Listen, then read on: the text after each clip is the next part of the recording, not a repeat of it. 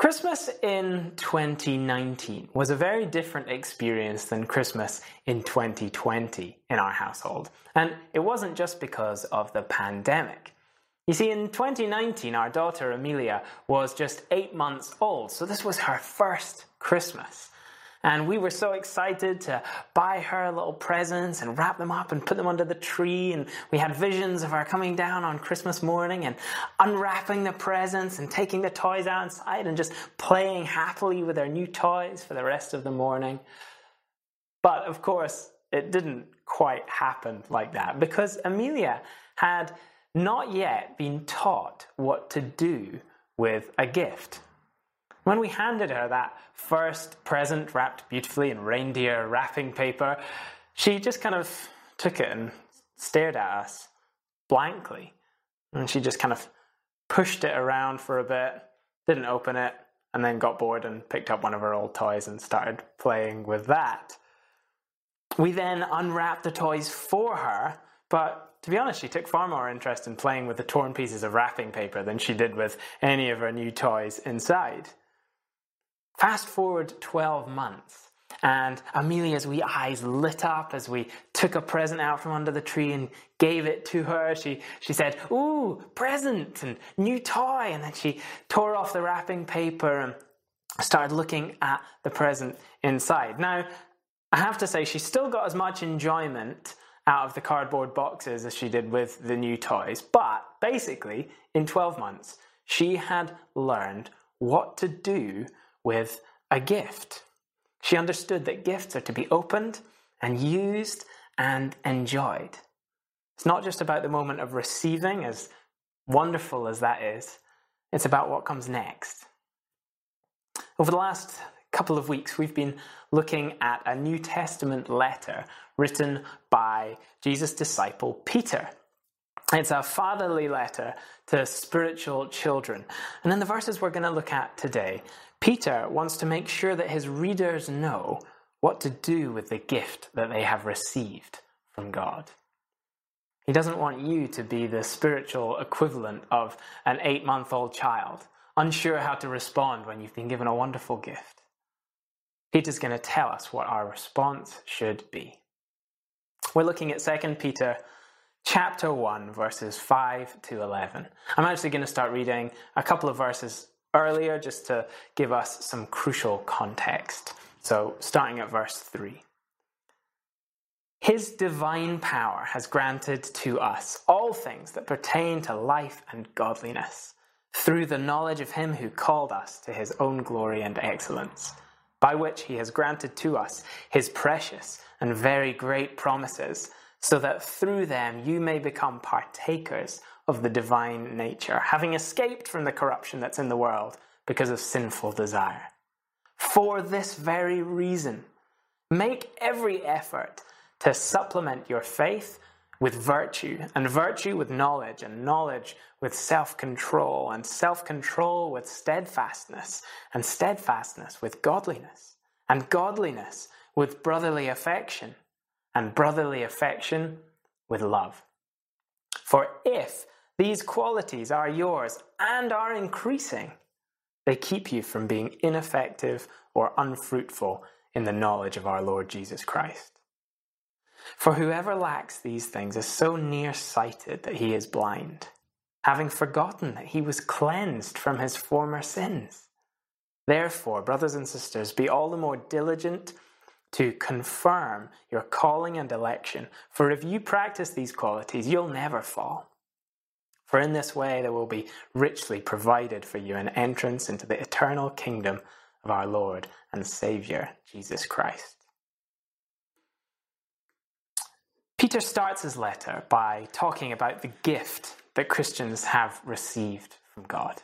Salvation through faith in Jesus Christ. No Christian has earned their salvation. No one deserves it. But we've received it freely through Jesus. Luke spoke about that 2 weeks ago. And God doesn't stop there. He also gives us the equally free gift of his power through the Holy Spirit. And Dan looked at that just last week. Everything that Peter goes on to say in verses 5 to 11, our passage today, is about what the Christian life should look like as a result of these gifts. And the first point I want to make is that this godly living is founded on faith. It is dependent on it. Peter doesn't say that you must make every effort to have faith, because saving faith is a gift from God. Perhaps a clearer translation of verses 5 to 7 would be, in your faith, you should make every effort to supply virtue and knowledge and self-control and steadfastness and godliness and brotherly affection and love. Faith in Jesus underpins and holds together all of the 7 godly characteristics that follow. It's only from that place of faith that we can then bring anything of our own effort. Faith is the precondition of living in a way that honors God. And in these verses, Peter assumes that his readers have faith. Therefore, if you haven't yet received the gift of salvation by putting your faith in Jesus, our passage today is of little value to you. Christianity is not just about living in the right way, because you can never do that in your own strength. You can only do it having received God's gift of salvation and having received his power through the Holy Spirit. Effort, as we'll see, is good and important, but it is secondary. Effort alone will get you nowhere. So if you're not yet a Christian, the only way that you can be right with God is to put your faith in Jesus to forgive your sins and give you a new life of complete acceptance before God. Only then can you begin to live in the way that Peter goes on to describe. You can receive God's gift today. There's nothing more important than that. Once you've received God's free gift, the question becomes, what now? Well, having told us that faith, which makes us right with God, is a gift, Peter goes on to say that our personal and private faith in Jesus, if it's authentic, will always work itself out in public and practical ways. As the great reformer Martin Luther said, we are saved by faith alone, but the faith that saves is never alone. Real faith gives birth to godly living. And godly living requires effort. Peter urges us to make every effort to live in a godly way. Not as a way of earning God's favor, but as a grateful response to already having received it. As the Apostle Paul wrote in his letter to Titus, the grace of God has appeared, bringing salvation for all people, training us to say no to ungodliness and worldly passions, and to live self-controlled, upright, and godly lives in the present age. When you receive God's gift of salvation through faith, God declares you righteous. And he's never going to change his mind on that. Theologians call that justification. You have been, past tense, justified.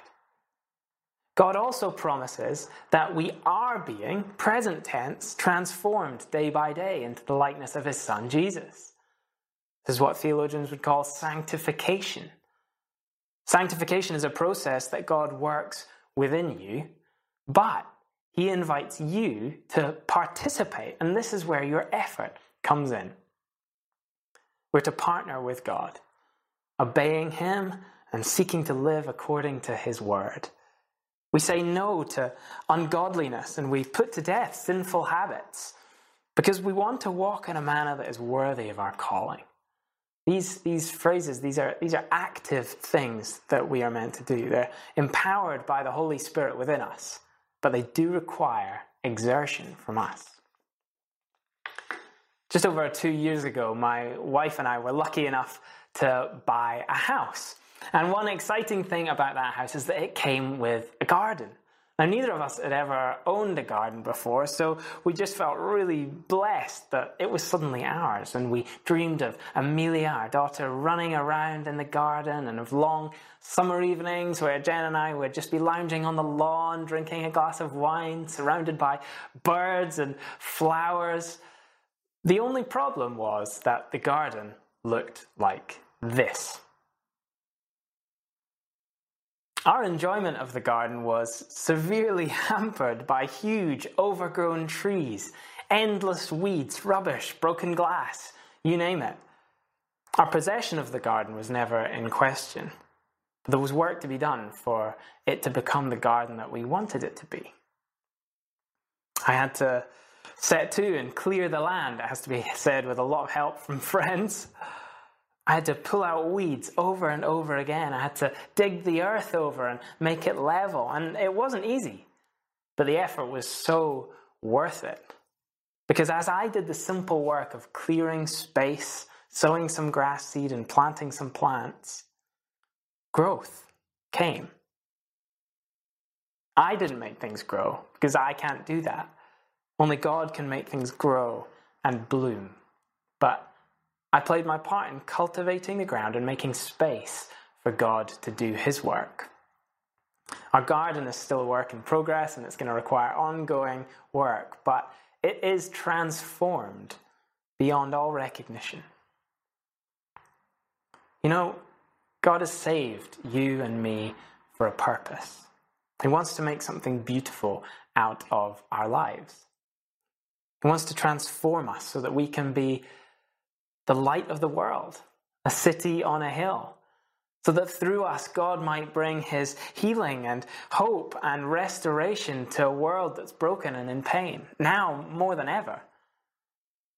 It's a glorious thing he's called us into. Let's make every effort to partner with God so that our character might reflect his character more and more every day. Godly living requires effort. Now let's look in a bit more detail at what we're aiming at. What does godly living actually look like? Peter mentions 7 qualities that we are to cultivate. These aren't stages of holiness like the levels on a video game. You don't complete one and then start work on the next. Rather, together they represent a rounded Christian life. 7 in the Bible is the number of completeness. So the idea is that these virtues, these qualities, when they're put together, they represent the ideal Christian life, starting with virtue and culminating in love. So the first one, virtue, is another word for moral goodness or excellence. And I don't know if you've noticed, but our society is obsessed with virtue. The unvirtuous are either cancelled or they're labelled fake. The problem is that there are competing versions of what constitutes being virtuous.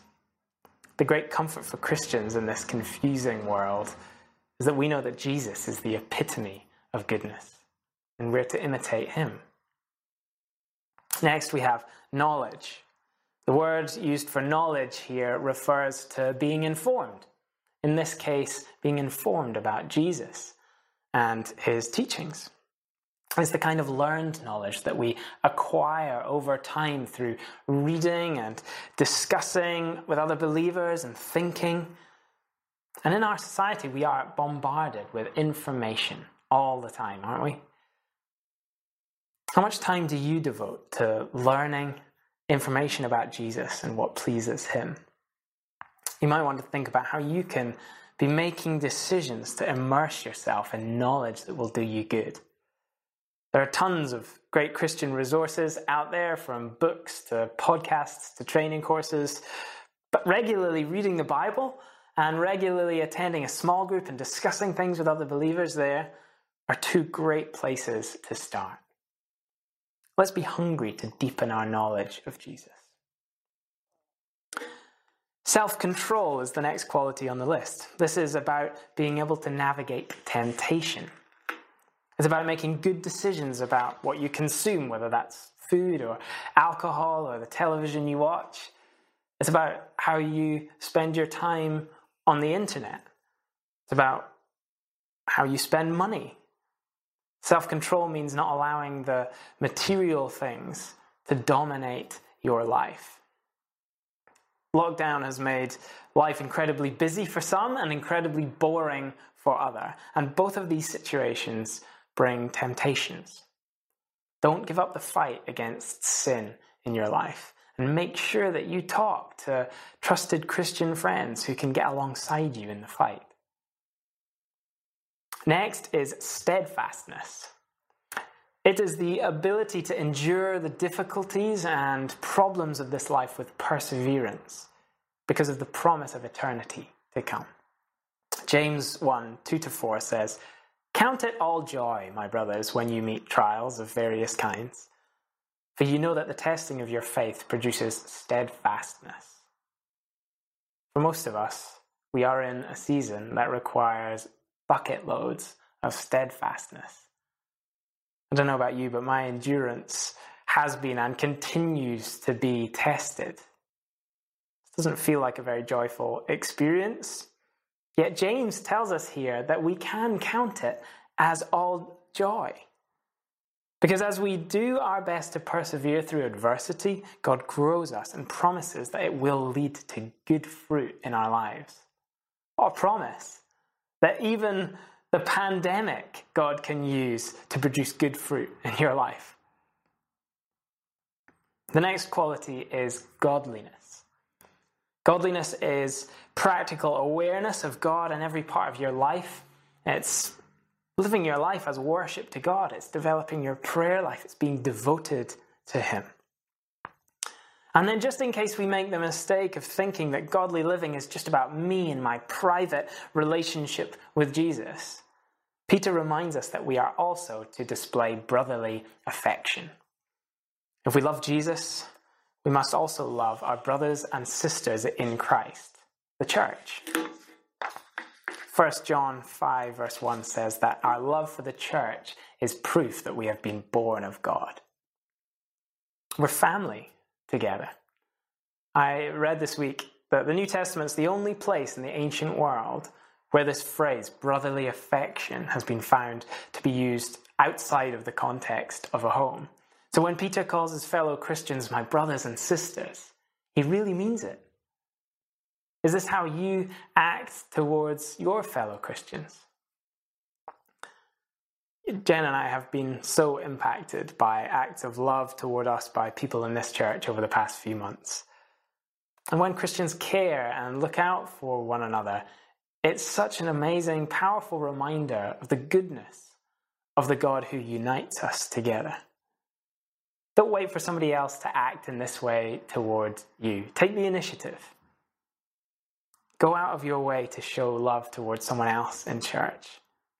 And in this time when we are isolated from one another, you may well have to be creative in showing that love, but the impact will be powerful. Give someone a call or drop round a meal or sweep the snow off their front step, whatever it is. Go out your way to show love.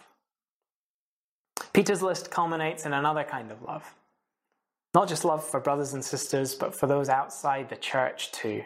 In Greek, it's agape, indiscriminate, sacrificial, unconditional love that expects nothing in return. It's the sort of love that Jesus showed for us when he laid down his life for us. Indeed, this whole list represents nothing less than a description of the character of Jesus. He is the only person who has ever lived out these qualities perfectly. And you might be sitting there thinking, man, I fall way short of pretty much every item on that list. Well, here's some good news. Look at what Peter says in verse 8. What matters is that you are increasing. Godly living is about growth, regardless of your starting place. God requires our effort, but he does not demand our perfection. What matters is not that we miss the mark from time to time or that we struggle in this area or that, but it's that we do not give up making every effort to grow. The surest sign that your faith is real is that you are growing. I'm not talking about this week or just this month, but over a period of many years, the Christian will grow in the qualities that Peter lists. In the short term, we can all fluctuate, particularly in times like this when our circumstances are changing so much. But the overall trajectory is becoming more and more like Jesus.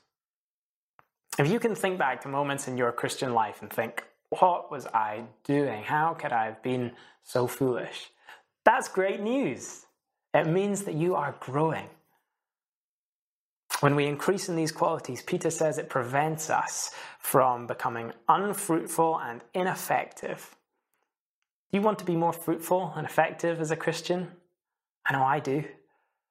Then practice these qualities. There may be times when you feel like you're not making much progress. And when that happens, remind yourself of God's promise to you that he will complete the work that he has started in you. And then renew your efforts to partner with him in that work. Transformation won't happen overnight, but it will happen. The theologian Eugene Peterson called the Christian life long obedience in the same direction. And that brings me to my final point. Godly living requires perseverance to the end. In verse 11, Peter reminds us to keep our eyes on the prize, which is eternity with Jesus in a world that's been remade. When we lose sight of our future hope, we can become short-sighted, as he says in verse 9, and become blinded by the cares or the fleeting pleasures of this world. Peter urges us to have clear vision, remembering that Christ has saved us and will one day welcome us into eternity with him. Until that day, persevere and never give up striving to live a life worthy of your calling. Peter uses a curious phrase in verse 10 that we are to be diligent in confirming our calling and election. That's not to say that we earn our calling and election by good works. Remember what we talked about at the beginning. God saves us by grace.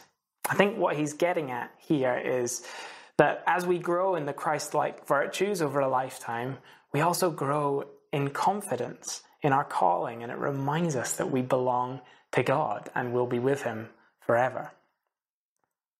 The Scottish sprinter Eric Liddell, who's the hero of the film Chariots of Fire, and he won the gold medal in the 1924 Paris Olympics in the 400 meters. He was asked what his secret to success was.